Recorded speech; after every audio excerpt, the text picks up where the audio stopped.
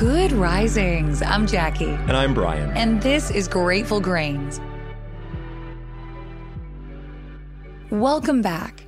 As Thanksgiving approaches, we'll be focusing on building and maintaining a foundation of gratitude in our lives.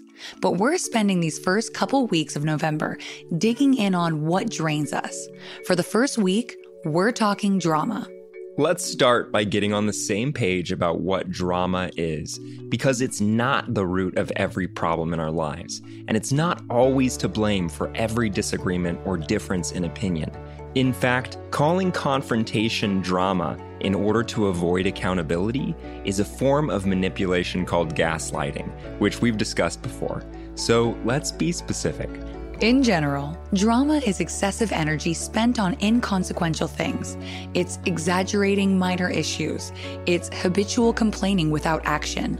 Whether amplifying a situation in order to play the victim or gossiping about a mutual friend, drama is generally rooted in negativity or a negative perspective. Now, drama can be happening around you. It can be coming directly at you. But it's entirely up to you whether or not you use your energy to perpetuate it. That's what we're talking about today, protecting your energy. Right, protecting your energy and at the very same time, learning to be a drama squasher. Boundaries are key. Start by getting in touch with where you're at physically and emotionally, both in general and from one day to the next. Get a good read on your mental state, how you're feeling, how much you have to give, and how much exactly you're willing to give. And then consider who you're interested in giving that energy to. Whatever you do, don't let people take it from you. If someone is habitually coming to you with problems and you've had enough, set a boundary that you're only open to discussing solutions. Or, if you'd still like your friend to feel comfortable venting to you, set a time limit and require a positive topic afterward. Or as your friend is venting, encourage them to spend some time finding the good in their predicament. Whatever you do, don't feed the drama, meaning don't respond to negativity in a negative way.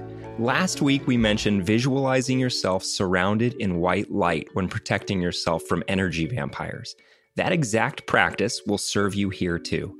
Use that protective energy to secure yourself in a peaceful state of mind.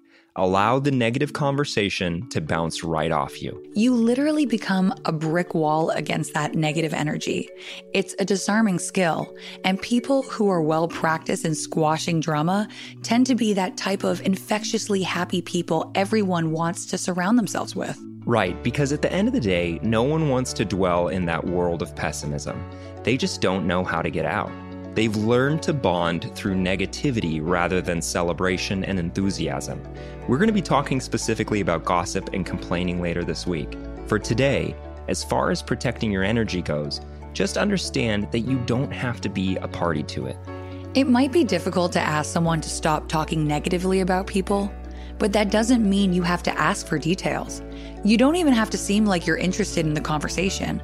You can shut the topic down without a single word. If there's someone specific in your life who leaves you feeling drained, who you find yourself less and less interested in seeing, follow your instincts, distance yourself, make room in your life for new potential. In that very same way, it's important we protect ourselves from the types of drama that rise up from social media use. We have to make a habit of knowing when to cut ourselves off. Stop browsing friends' stories and experiencing that fear of missing out. Stop overindulging in people's opinionated posts. Stop getting sucked into those news vacuums. If social media is leaving you feeling drained, set boundaries. Silence people's stories and posts. Set a time limit. The bottom line is, you get to choose how and where you spend your time. You get to decide what types of environments and conversations you're a party to. You are in control of what news and media has access to your mind.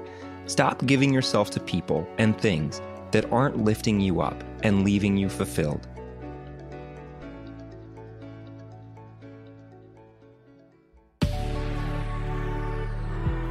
Remember, we love hearing from you.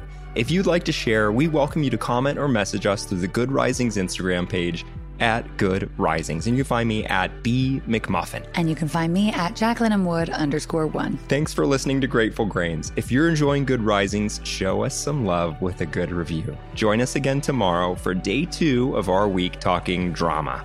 Until then, remember, a better tomorrow starts with today.